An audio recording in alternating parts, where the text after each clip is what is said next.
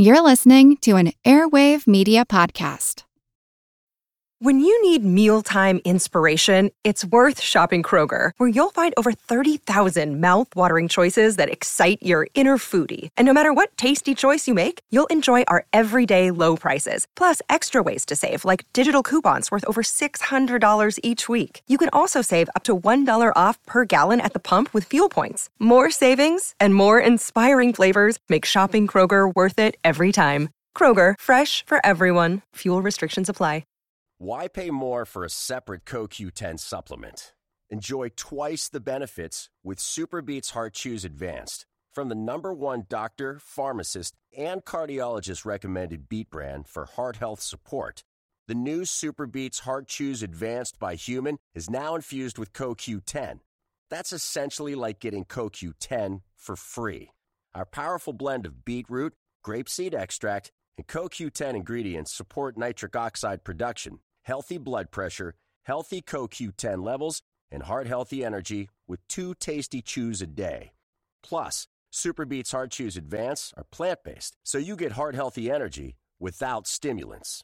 For a limited time, get a free 30-day supply of SuperBeets Heart Chews on all bundles and 15% off your first order by going to RadioBeets.com and using promo code DEAL. That's Radio, BEETS.com, code DEAL.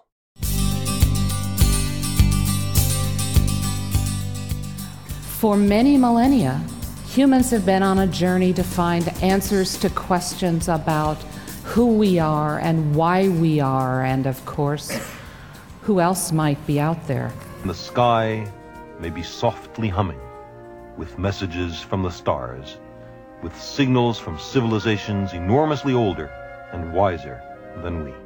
It's just so exciting, the concept that we have on Earth right now, the technology fully capable of receiving a signal from another civilization.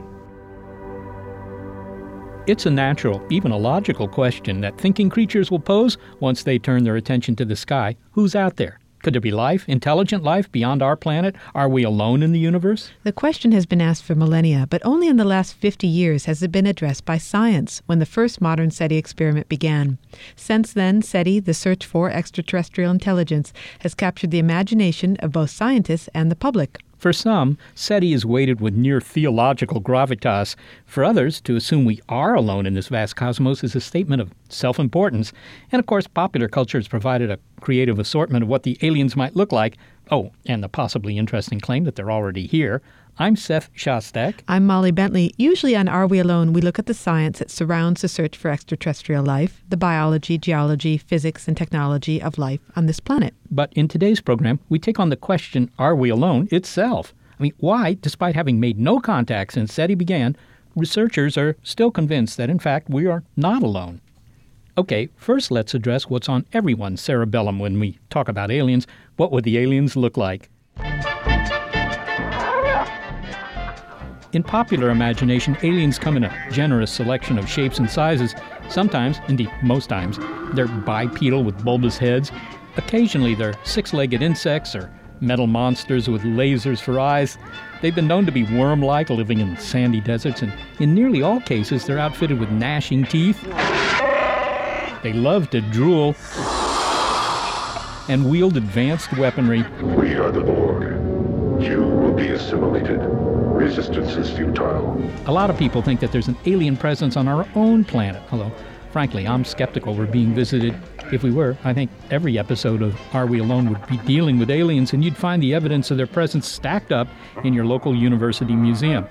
But as for what they look like out there... There's so many possibilities that there's nothing that stands out as what might be a extraterrestrial. Frank Drake is the founder of SETI. That is that we should recognize that we are not optimal. We always think we're the height, the best possible product of evolution. But Frank makes the essential point. Why do we assume that the aliens will be human-like? I mean, that's just anthropomorphizing. We'd be much better off if we had 4 arms rather than 2. Although, sure, there are some advantages to the human form and to DNA for that matter, but they're hardly going to be the only biological games in town. The ways we are defective or where evolution hasn't really done a great job are that we only have 2 arms, not more, and also that our mouth is not adjacent to our stomach. And so we have this complicated esophagus arrangement. I think a lot of extraterrestrials will have their mouth in their belly, and they'll have to talk through their nose, but evolution can take care of that.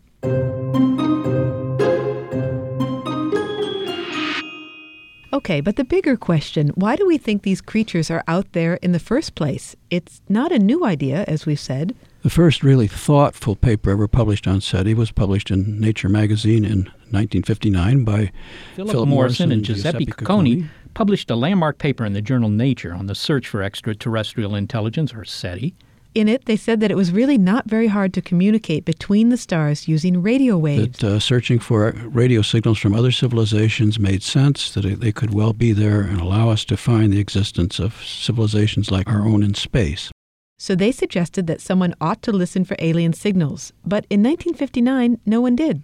That was left to Frank Drake a half year later in April 1960 when he conducted the first modern SETI experiment, which he called Project Ozma.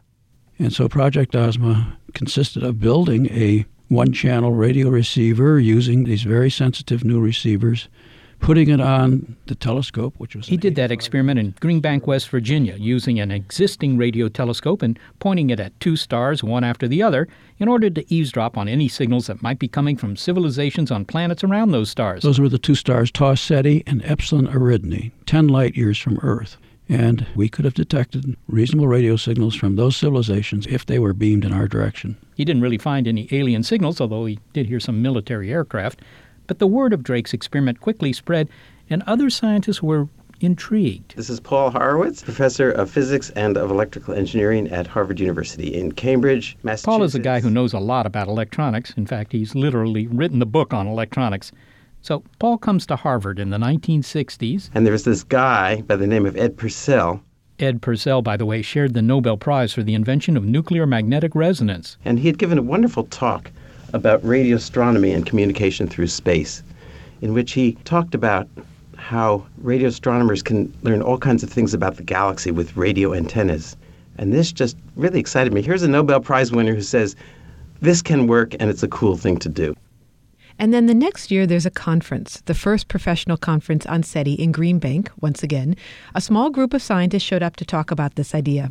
There were about a dozen. 12 of them. Okay, so the room wasn't packed, but this was an important conference. It was missing just one thing. We need an agenda. We need some kind of guideline as to what we're going to talk about.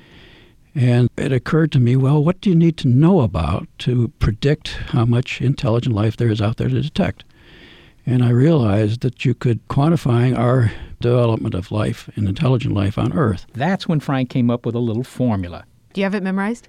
Yeah, the Drake equation. The Drake equation gives you N, the number of detectable civilizations in our galaxy, and is the product of R star, which is the rate of star formation in our galaxy, multiplied by the fraction of those stars which have planetary systems, multiplied by the number of habitable planets in each system, multiplied by the fraction of those which give rise to life, multiplied by the fraction of systems of living things which evolve intelligence, multiplied by the fraction of those which develop a detectable technology, and then finally all of that multiplied by the length of time that technology is used in a way which it releases evidence of the existence of that civilization which we can detect. The Drake equation. And this simple, handy-dandy little formula put a handle on all the factors that have to do with alien life. Sure, it doesn't really tell us how many of them are out there because there are too many of the factors in the Drake equation that we don't know. But keep in mind two things. To begin with, the numbers are huge. There are literally hundreds of billions of star systems in every galaxy, and that's a lot of real estate.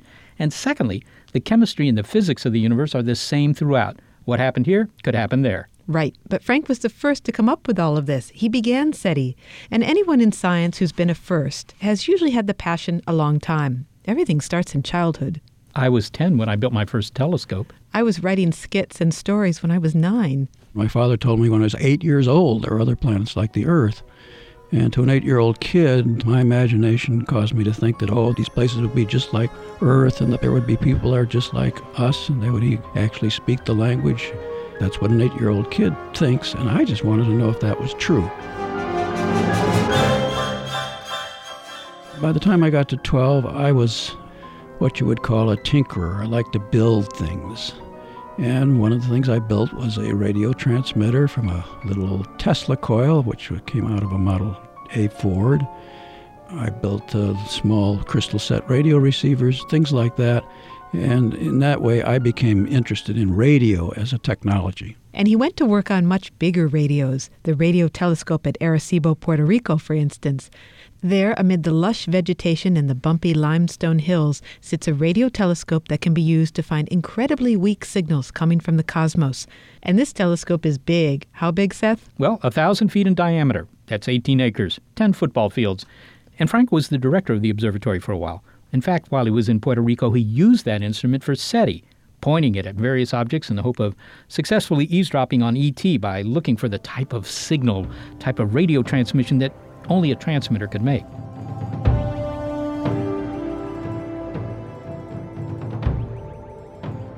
Where did the acronym SETI come from, and who first used Search for Extraterrestrial Intelligence? Now that acronym is used to define the whole field. The acronym SETI first appeared among the few of us who were active in this area in the early 1960s. We needed something to call it for short, and we called it SETI, except it was spelled with a C, not an S. And what we were talking about at that time was communication with extraterrestrial intelligence, hence SETI with a C. Now, after a few years, a few people who are very picky about the meanings of words, as semanticists, decided, well, we're not really trying to communicate with them, we're searching for them. And so we changed it to SETI with a S, Search for Extraterrestrial Intelligence. By this time, interest in SETI was widespread, among the public, of course, but also among young astronomers. And it turns out that one of those who was at Harvard would one day become a household name. When I was a graduate student, one of my roommates was taking a course by a young junior faculty upstart by the name of Carl Sagan. Carl Sagan was doing planetary science. He soon met Frank Drake. Carl Sagan, as a very young man, was like me. He was just fascinated with the idea of extraterrestrial life. And in particular, he became fascinated with extraterrestrial life because in Russia, a very brilliant physicist named Joseph Shklovsky had all the same thoughts about extraterrestrial life that we had had here in the United States and had written a very good book on the whole subject. And Carl read this book and was fascinated by it and thought this book should be published in the United States. And so he actually took the book and added his own inputs to all the chapters, and it was published again here in the United States. And Sagan was basically teaching the book that he wrote with Shklovsky about intelligent life in the universe. In the course of doing this, of course, he became fascinated in the subject. Someday, perhaps soon, a message from the depths of space may arrive on our small world. If we wish to understand it, we first have to understand science. Over the course of their friendship and collaboration, Carl Sagan and Frank Drake had a few non-SETI adventures. One of the most interesting that's never been talked about was a time when we had been at a meeting in Washington and were leaving from Dulles Airport. Well, we noticed when we got on the plane there was a great deal of fuss at the gate for this flight because one of the people who came on board as a passenger in the first class cabin just in front of us was none other than Alan Dulles, who was the director of the CIA, and we thought that was very interesting. So we sort of watched him. He had his briefcase with him, and he was reading papers, and we were thinking, oh, he's reading all the most important secrets and problems of the world at large. And when it came time to leave, everybody got up to leave the flight.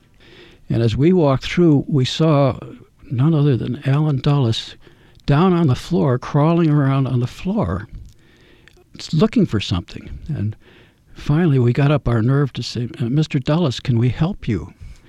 And he said, lost my damn briefcase. And we're thinking, oh my goodness, this briefcase with all the secrets of the United States is somewhere in this airplane, and anybody could have taken it off. So we helped him, and we found his briefcase and gave it to him, and he said, thank you, young man, and got off. it's possible that you protected the country. Yes, exactly. We have no idea what secrets we kept from falling into improper hands. Did you almost say alien hands? I almost said alien hands, yes. But we saved the word alien for other things. And discussions about alien intelligence, extraterrestrial intelligence, that is what drew Carl Sagan and Frank Drake together for more than 30 years.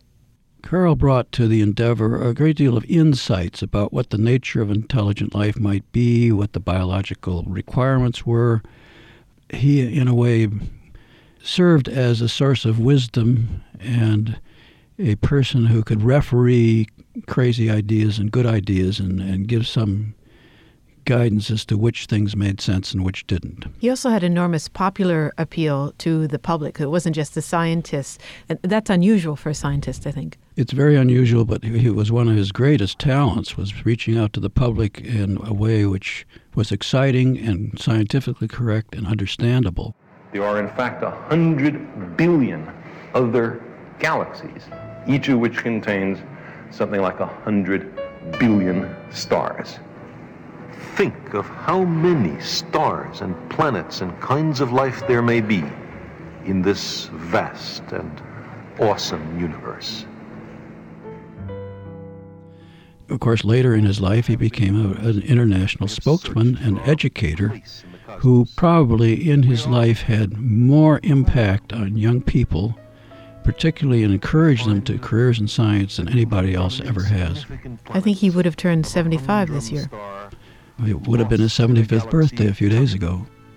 We embarked on our journey to the stars with a question first framed in the childhood of our species, and in each generation asked anew with undiminished wonder, what are the stars? Hang on for more of our tantalizing tale of SETI. You're listening to Are We Alone?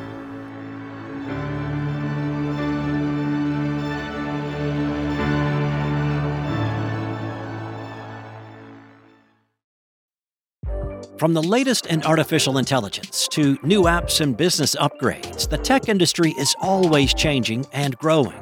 So keep up with the Daily Crunch podcast from TechCrunch. With new episodes released nearly every day, the Daily Crunch gives you a brief overview of the biggest tech headlines, and it's all delivered in around 5 minutes or less, so you can easily hear about the latest updates while trying some of those updates for yourself. Listen to the Daily Crunch now, wherever you get your podcasts. That's the Daily Crunch, wherever you get your podcasts. Welcome back to Are We Alone? Our show often looks at the science underpinning SETI, the search for extraterrestrial intelligence, and delves into how scientists are trying to understand the workings of life and technology on this planet. But today's program looks at SETI directly and why scientists believe, in fact, we are not alone in the universe. Now, our story so far has been about early SETI endeavors. Right. In 1960, Frank Drake does the first modern SETI search, and for 10 years, radio astronomers occasionally swing their antennas in the direction of nearby stars when they run out of galaxies or quasars or whatever, hoping to find ET. It's a part-time experiment. Now, let's move ahead to the years of gas shortages and disco. It was the early 70s when John Billingham began what he called the Interstellar Communication Committee. Wait, what was that? The Interstellar Communication Committee. Right. That was the early name for what became the NASA SETI project. See, at this point, Molly, there were still no organized SETI searches going on, just the sort of informal get-and-grab observations made by radio astronomers with a few hours of radio telescope time on their hands. It wasn't organized. Then, enter John Billingham, a British physician working at NASA who figured it was time to do the experiment right. He organized a summer study about SETI, which resulted in a grand plan to build large antennas that could be dedicated to the search. That plan was called Project Cyclops. Cyclops was never built, but the study became the Bible for all subsequent SETI endeavors. But they needed to figure out what sorts of radio receivers they'd need, where to aim the antennas, and in general, turn SETI from a part-time hobby into a full-time profession. And so they called a young astronomer named Jill Tarter. I actually called them and said, if there's something I can do to help you, I'd really like to. So I volunteered for SETI. Jill Tarter is now probably the single person most often associated with SETI in the mind of the public. She's conducted dozens of SETI searches and is director for SETI research at the SETI Institute. But back then, she got involved with Billingham's NASA project. And what I was able to contribute early on was to say, okay, what does the universe look like at the kinds of very narrow frequency resolution that was being proposed by Cyclops? So we actually did some studies to find the narrowest feature that the universe produced. She was brought in because she knew something about the sorts of radio signals that are made by nature, not by intelligent beings. Why is that important? Well, scientists want to catalog the range of natural signals, radio noise made by things like pulsars and quasars and hot gas and cold gas and whatever, so that they could sort the wheat from the chaff. They would know what kinds of signals could only be explained as due to alien transmitters. So that work continued for a while. It was all being done at NASA. But maybe there was a more efficient way to organize the effort. Rather than continue to pay a NASA center high overhead rates for office space and management, maybe a better idea would be to create a separate, nonprofit organization. I'm Tom Pearson, the CEO of the SETI Institute. So the SETI Institute, where I work now, was born. We exist to understand the nature, prevalence, and distribution of life in the universe. Suddenly there was a real institutional home for this kind of research. And so our mission really, to me, means answering fundamental, exciting exploration questions, and that is, where did life come from, and does it exist elsewhere? The study of life in the universe has become a very prime subject in the scientific world. It even has a name now. It's called astrobiology. Frank Drake was the SETI Institute's first president. He's now director of the Carl Sagan Center for the Study of Life in the Universe at the Institute. It works on research concerning everything about the origins of life, the distribution of life, and the detection of extraterrestrial life. So it includes studies of the chemical origins of life, the processes of evolution, what planets are habitable. It looks for other planetary systems, so we'll know where to search for life. We have scientists working essentially pole to pole here on planet Earth, from the South Pole to the North Pole at any given time, looking at life in a variety of extreme environments and trying to understand how life exists in those particular settings.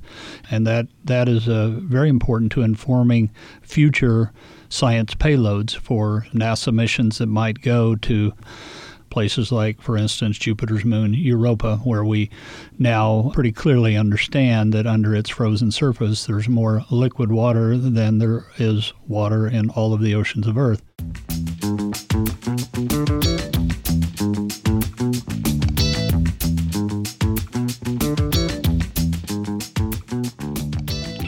Now here's something that I've always wondered. When Carl Sagan wrote the book Contact about SETI, later made into a movie starring Jodie Foster, was Jill Tarter the model for that heroine?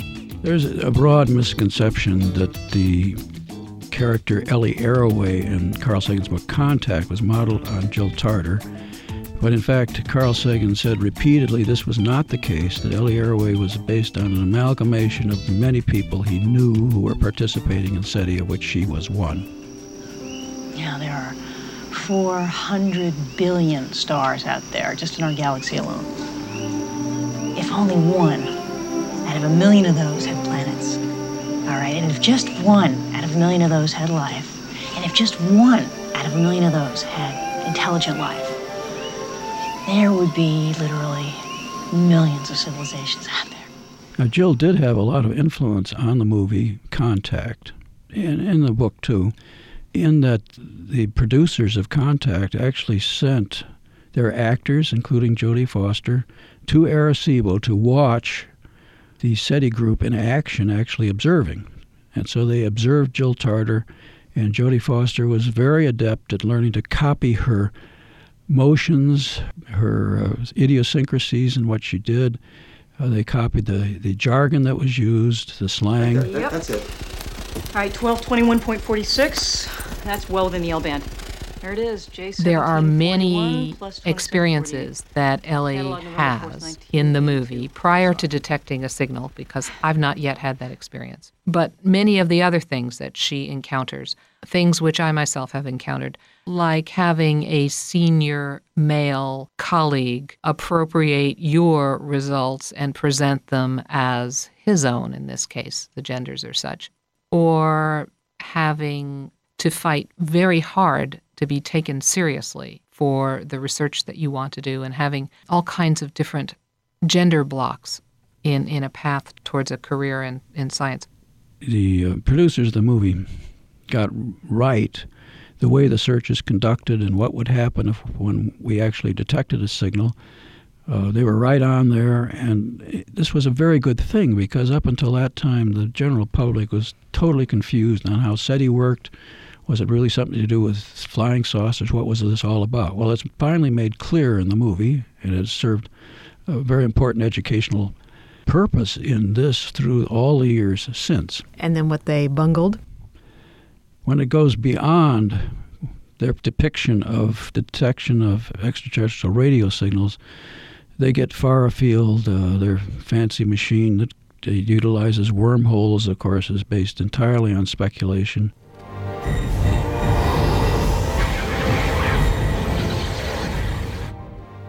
Dear Professor Drake, this is probably the most important letter I have ever written, and the most important letter you will receive. It is to inform you of a disturbance of paranormal nature involving alien encounters that are visible and audible. Most disturbing are the physical Dear SETI transformations Institute, to the human I would body greatly when appreciate contact someone is from made. your organization to My friend phone and I me, will erase so I may 80,000 relate my personal story of what I perceive to have been an alien abduction I would and send you possible some papers on implantation my UFOs person. here on this You planet, have an 800 number because I I can was use. I can surprised to telephone learn that you you were searching and for relate life in the story to someone universe, understanding. because according to the papers, the aliens have already found Well, us. it's a great problem for us that people often confuse us with claims of UFOs landing on Earth, abductions of people, little green men being spotted. In all of those cases, there's never been supporting evidence. In SETI, we are following well-founded, solid scientific principles. We are searching for evidence which can be confirmed and can be repeatedly found, and can be seen by other observers than ourselves. This is what distinguishes SETI from the popular reports of UFOs and all the rest. So, Seth, when you did observing down at Arecibo, what was an average SETI day of observing like for you? You were down there for a while. Yeah, well, I was. And it was kind of like being at a monastery, because you ate at the telescope. You slept there on the site. You were working all day, 12 hours typically, or 6 hours, whatever it was, whatever your shift was. And you just sit behind these computers in the control room. Behind you was the giant telescope, but that was out the window.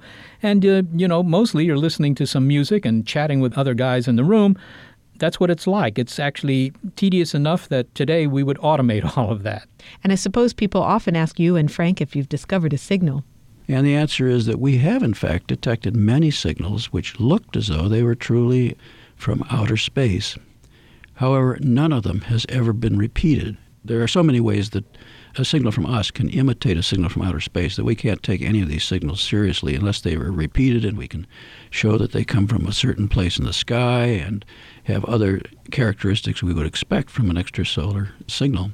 Probably the one that got the most publicity of these unexplained signals was a signal which is known as the WOW signal. Why was it called WOW? Well, it was because the astronomer came in after a night of observing, and he just flipped through all the paper that the computer had printed out, and he found a big signal in there.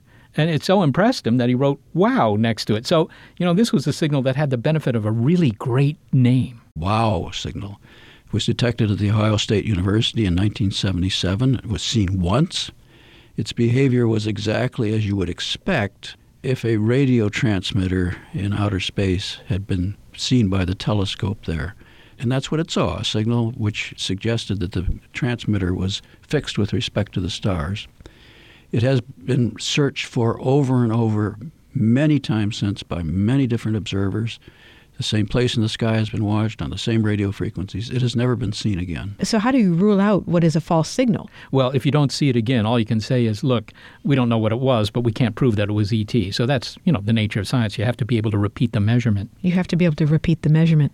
So, Seth, it must be disappointing to work so many years on this project and not pick up a signal. What keeps you going? Well, Molly, what keeps you going is the fact that the experiment keeps getting better.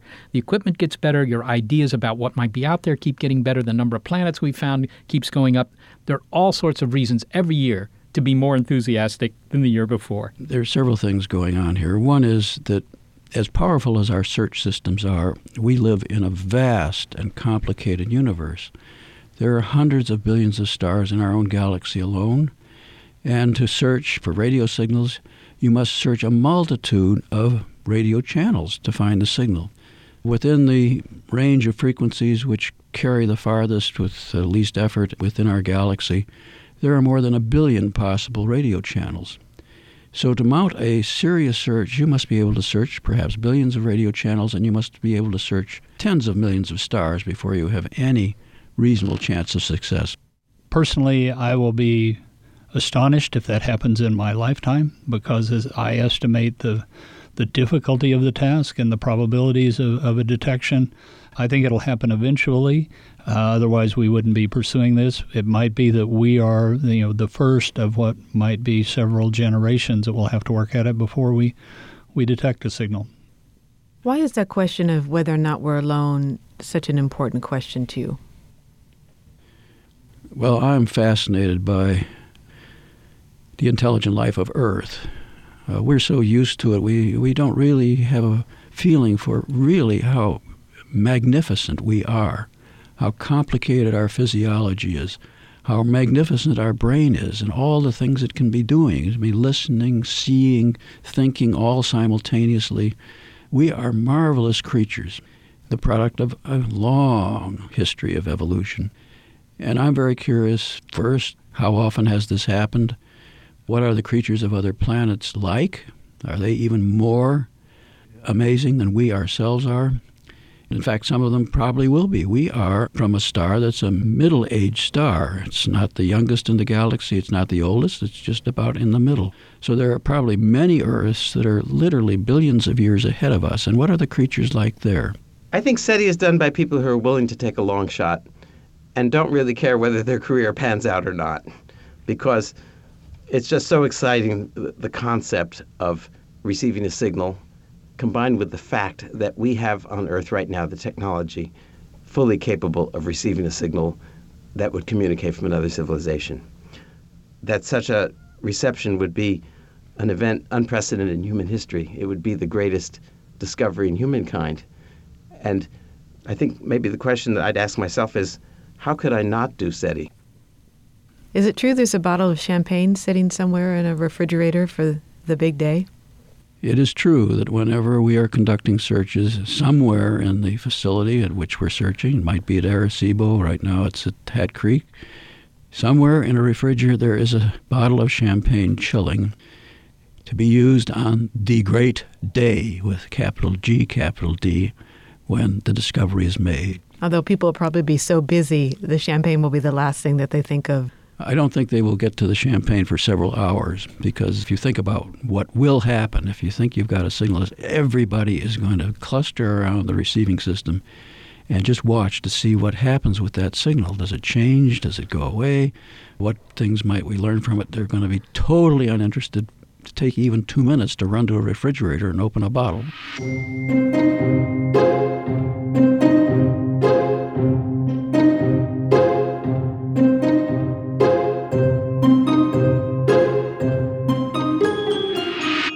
But then SETI has not always been smooth sailing. Remember that this was a NASA-funded project as we entered the early 1990s, and finally in 1992, the real observing began. The receivers were complete, the target lists were made up. We cut the ribbon and we began listening. And then, just as it was getting underway, a congressman named Richard Bryant stirred up some controversy by saying, government money shouldn't be used to look for aliens. Yeah, it only costs 5 cents per person per year, but nonetheless... Madam President, the amendment I am offering today will eliminate funding for what I believe to be a foolish and wasteful NASA program, which seems to have developed a life of its own.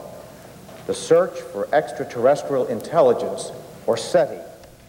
Madam President, this a senator from Nevada saw that he could make political hay. Life has attracted ridicule and derision since it was first proposed a number of years ago. He was up for re-election, needed all the publicity he could get. He could make political hay by challenging this project as a waste of the taxpayers' money. The taxpayers shouldn't be searching for little green men, as he put it. And he succeeded in killing all support for this project. In fact, made it very clear that he was going to make trouble if NASA attempted any further efforts to search for extraterrestrial intelligent life. We had a bit of early warning that it might be attempted by Senator Bryan because he had spoken out against SETI in the past. But when we actually watched it unfold on C-SPAN the morning of the debate on the Senate floor, it was, I guess you might say, heartbreaking. It was demoralizing. It was like letting all of the wind out of a balloon. So almost a year to the date of turning on what we had hoped would be a 10-year search, we were terminated. And so I went home and I told my husband, please don't leave me alone with any sharp objects. It was a really difficult weekend. By the next morning, we were convening meetings talking about, well, who can we go to privately fund this? So less than 24 hours later, we were aggressively moving forward, but there was certainly a moment of depression.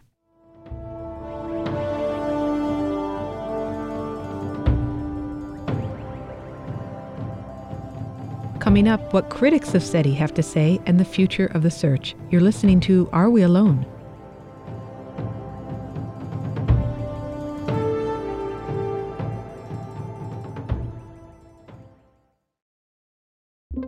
With Wired Science, you can geek out all you want.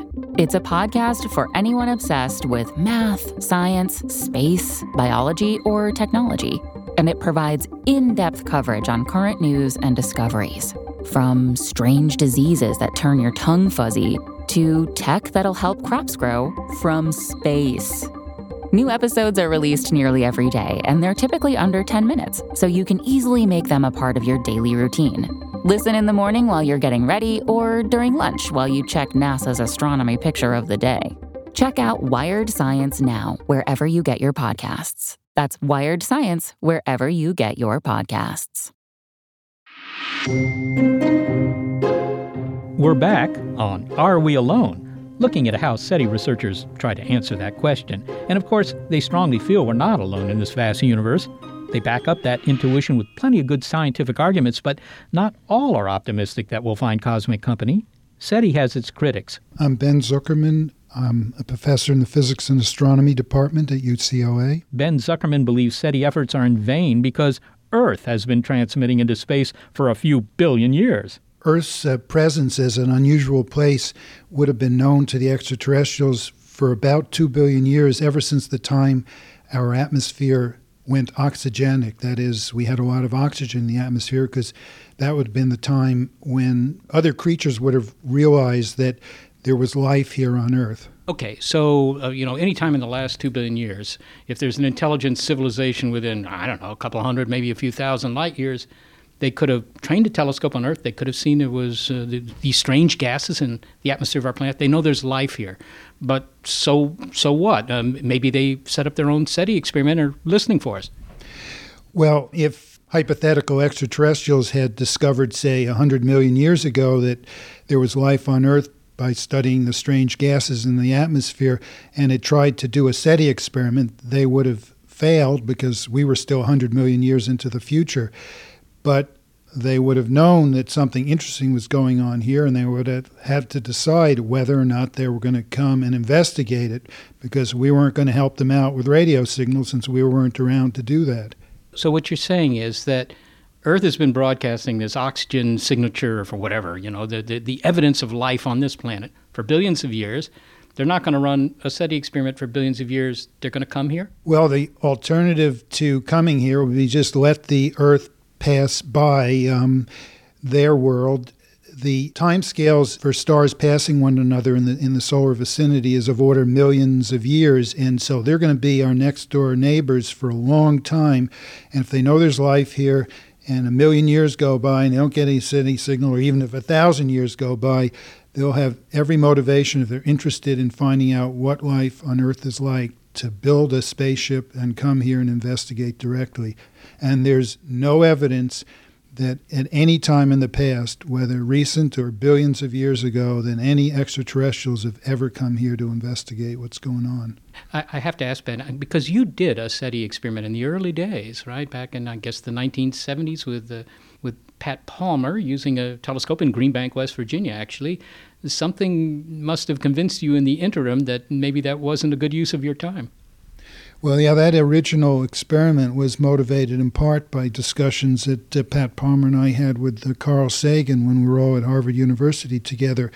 And although I was never a true believer like Carl was, I was at least an agnostic and thought that, maybe there's a chance we could be successful. But at that time, I was not really aware of this "where are they" idea that if there were lots of them out here, that they would have had some motivation to come here.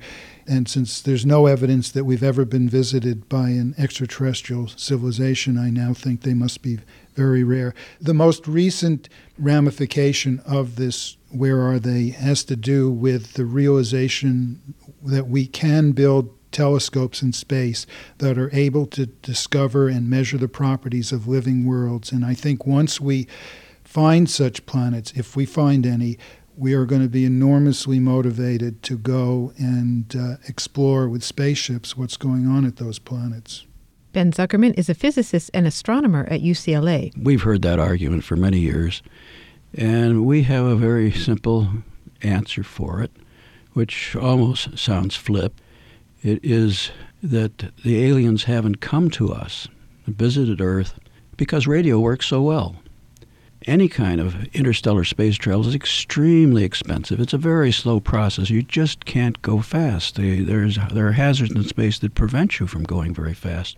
So the point that Frank Drake is making is that interstellar travel to explore distant star systems is really hard. Just mind-boggling expensive. I mean, it takes tons of energy, enormous amounts of energy. If you go very fast, it's very dangerous. I can give you an example, just to give you a feel for how difficult it is to go to another planetary system. How much energy is required? Well, we know how much energy is required because it has to be at least the kinetic energy, and the physicists' kinetic energy, of a spacecraft going a tenth the speed of light. Now, let's imagine our spacecraft is the size of a very small airliner, like a 737 aircraft, for example. It turns out the kinetic energy in such an object going a tenth the speed of light is equal to about 200 years of the total electrical power production of the United States. So what we're talking about is a mission such that you would have to shut down the United States totally for 200 years to launch it. You're going to have to wait for 100 years for any results, and they might never come.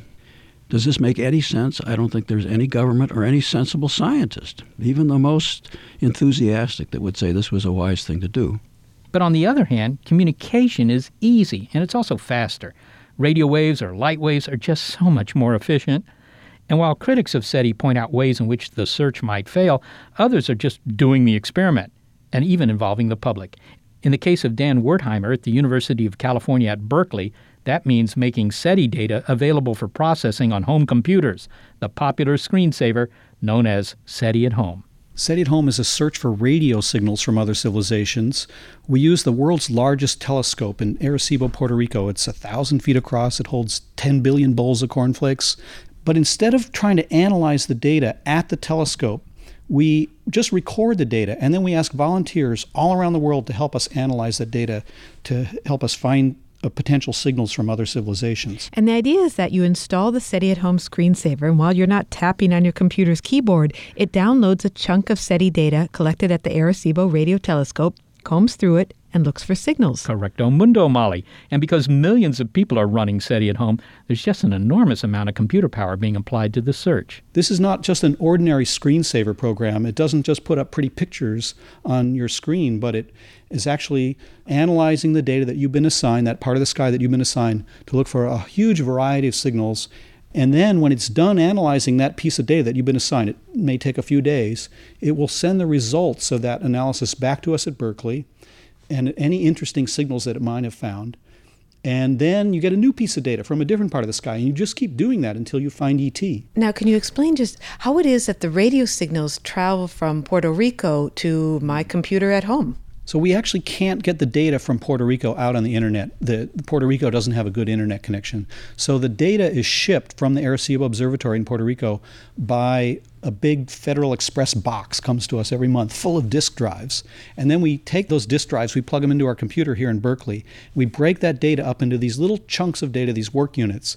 And then we send them out over the internet to individual computers all around the world. So actually, if I were to discover ET, it would be from an ET signal from yesterday or last week. That's right. We don't process the data right at the telescope at the moment it's taken. It might take a week, a month, or maybe even a year before you're assigned that data. So you might discover signals a year after the data was taken, but that's okay because it probably took 1,000 years or even 1,000,000 years for the signals to get to the telescope. So the delay of a month or a year is not a big deal. So the next question is, what would a signal look like, and how would it pop up on your computer at home? What your computer looks for, it combs all the different frequencies and possible signal types, and you do get to see them on the screen. When it finds an interesting signal, it shows you the most interesting one it's found so far. But what does an interesting one look like? One possible signal is a pulsing signal, bip, bip, bip, bip. We don't know how fast those bips would occur. It might be bip, bip, bip, or it might be bip, bip, bip, bip, or it might be another kind of signal, a chirping signal, or we don't know how fast it might chirp. We don't know the frequency. There are a lot of unknowns, but it shows you this kind of mathematical representation on the screen. But you actually don't have to watch your computer. You can be doing something else, because the computer's recording all these interesting signals that it found, and then it sends the interesting signals back to the computer here in Berkeley that keeps a huge database of all the interesting signals. We go through it, look for what's interference, what's interesting, what do we want to go back and look at again, and we use some volunteers to do that too, that look at the data. But your name is attached to the signals that you find with your computer. So if you're the lucky one that finds that faint murmur of distant civilization, you'll get the Nobel Prize. There's a catch, though. You have to share it with me, and you have to share it with 1 million other people who are participating in SETI at home. The Nobel Prize is about $1 million, so you won't get rich. You might get $1 or so. So you're trying to think like an alien in some ways. And is the question, how would an alien intelligence send a deliberate message out into the universe, or would it be an accidental marking of their technology and their civilization? The way that we broadcast I Love Lucy, it went out into the universe not because we wanted other alien beings to watch our comedy shows, it's because it's the leakage that radiates out into space. Yeah, I think you pointed out two distinct classes of signals, these leakage, these artifacts of another civilization. We don't know whether the first signal that Earthlings will encounter will be kind of an accidental signal that leaves a civilization that wasn't intended for interstellar communication, but we can detect them, we know about them.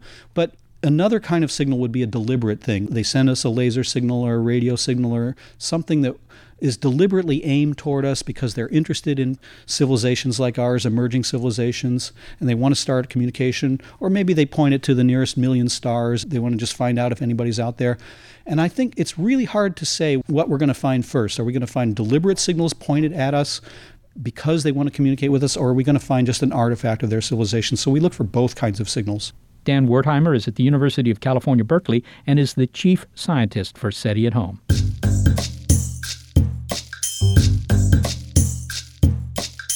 In recent years, it's been recognized that it makes sense to search for optical signals instead of just radio signals. And there are already a few projects in the world. The leading one right now is one operated by Paul Horowitz at Harvard University. If I had to place my bets, I'd still place it on radio. But the fact is that intense lasers can do a damn good job too, as long as what you're trying to do is aim your signal at a particular target where you can take advantage of the very narrow beams you can make with an optical searchlight. So optical SETI is the idea that you look for very strong light signals from space? Yep, exactly. Flashing lights that might be produced by alien lasers. We have demonstrated, and by we I mean humans, the ability to create extremely brilliant sources of light, which in fact can be detected across vast distances in the universe. And these sources are giant lasers. They weren't made for signaling. They were made to produce very high temperatures in nuclear fusion test reactors. And they are incredibly powerful. The most powerful one, which is at the Lawrence Livermore Laboratory, radiates a pulse of light which has a power of 1,000 million watts. It would be about 10,000 times brighter during that flash than the light from our own star. So in other words, it would outshine the sun. Yeah, we can make a heck of a bright flash if we want to, and of course we shouldn't consider ourselves an example of an advanced civilization. In this business, we're just getting started. So this is simply a calibration or an existence proof that this thing is not completely harebrained, and that it certainly is plausible to look for that kinds of signal. But remember, we've had lasers for only 50 years. Other older civilizations might be flashing Earth on a routine basis. So Paul Horowitz's automated scan of the sky, hunting for sudden flashes of light, might be the way to find ET. It's certainly an idea that deserves more effort. And that's just part of the story of modern SETI. Another can be found 250 miles north of San Francisco in Hat Creek, California, at the Allen Telescope Array. I'm actually standing out here on the observatory grounds. I'm surrounded by these metal mushrooms. Kind of a cold Now, day why were you here. there, Seth? Well, I was there for the dedication in October 2007. Much of the development cost of the array was funded by Paul Allen, co-founder of Microsoft, who wants to place a bet on finding extraterrestrial life. I like to call SETI the longest of long shots, but if this array picked up a signal, an off-planet signal, that would be such an amazing thing and something that would be a civilization-changing event. So when I was there, Paul Allen punches a small silver button and more than 36 antennas of the Allen array begin to sweep the sky. Kind of an impressive sight just to see these 42 antennas all poised to intercept cosmic static. It's a major new instrument based on a radically new design. Lots of small telescopes instead of a few big antennas. Now, why are these smaller antennas better than one big one? Well, they're not necessarily, but they're a lot less expensive. And it also turns out that with small antennas, you have what's called a wider field of view. You can see more of the sky at once. So, you might be able to investigate more than, just a couple of stars at one time. And that would speed up the search.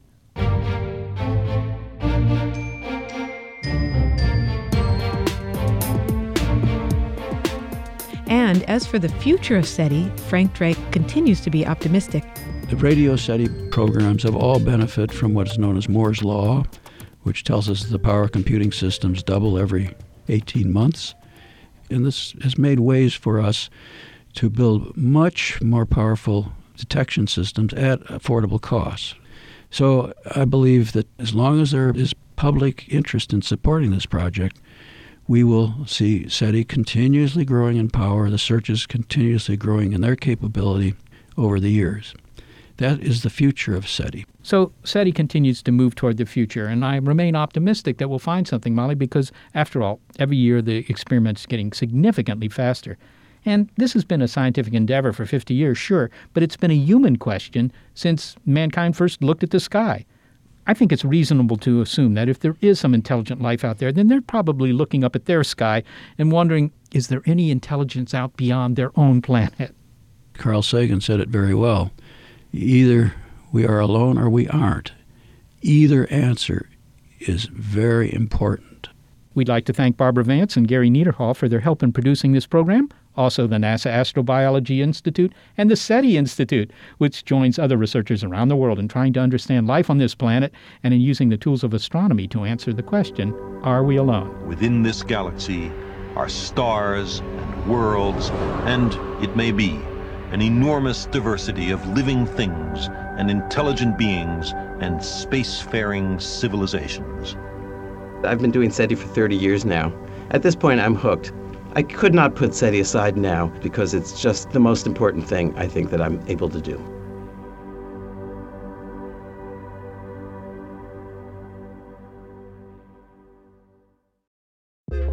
The world is constantly changing and transforming.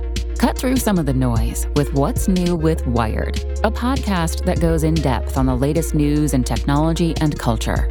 Their award-winning journalism will help you make sense of what's happening in the world. Listen to What's New with Wired wherever you get your podcasts. That's What's New with Wired wherever you get your podcasts.